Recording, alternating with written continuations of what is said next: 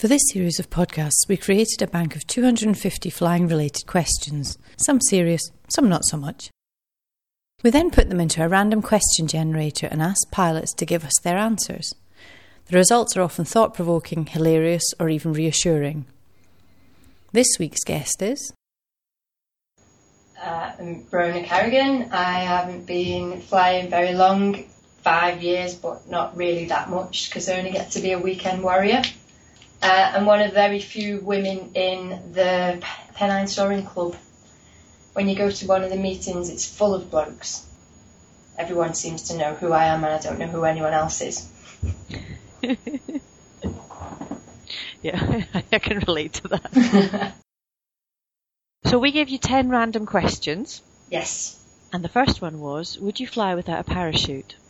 No. I have done when I first started flying, but not anymore. I'm always thinking about that when I'm flying. It gets a bit hairy. It's like safety under my seat. What's the most frustrating thing about paragliding? Working. You're sat in work and everyone else is out flying and it's horrible. Are you top fly or fly by night? Fly by night. Proper fly by the seat of my pants. If I plan too much, it all goes wrong. So I just go and see what I can do. What would your superhero name be? I think I'd be more of a super villain than a superhero. But either way, probably General Nightmare would be a brilliant superhero or supervillain name, because you'd never know quite what you were going to get. If you landed next to a magic swimming pool that contained whatever you wanted it to, what would it be full of? Kittens! I would dive right in and just get all furred up. If you could have anything as your vario tone, what would it be for lift and sink? Okay, for lift, right, definitely the Fraggle Rock theme tune. You know, like do, that one. Mm-hmm. And for sink, the Star Wars Imperial March. Dun dun dun, that one. How long had you been flying before you considered yourself to be a proper pilot? I still don't. I still don't consider myself a proper pilot, because I don't know whether I have been. Well, can you see people doing so well coming past you all the time? Like they've been flying for 2 minutes and they're really brilliant, and I'm still going, oh, which way am I going?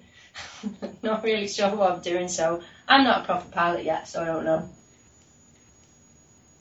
Roughly, what's the max speed you've ever got out of your glider? I don't know, and I've thought about it, but I've never really looked. So my answer was, like, I really don't know. I'm always too busy trying not to be going backwards, and when I am going forwards, I'm too busy trying to keep up with everyone else. So I've really never taken any interest in exactly how fast it would go, just as long as it was going forward. Name 3 things you carry inside your flight deck. Chocolate, batteries and a phone. If you were organising a talk about paragliding for non-pilots, who would you love to invite as the main speaker? Pat Dower. He was doing a talk at the Pennine Club the other week, and he'd be brilliant. He'd get everybody wanting to fly, I think. I really enjoyed that. Yeah, Pat Dower. Thank you very much, Rhona. You're welcome. For more paragliding and hang gliding related podcasts, please visit the podcast page of www.theparaglider.com. And if you enjoyed this podcast, or any of our many previous podcasts, webcasts or articles, please consider making a donation to the Paraglider.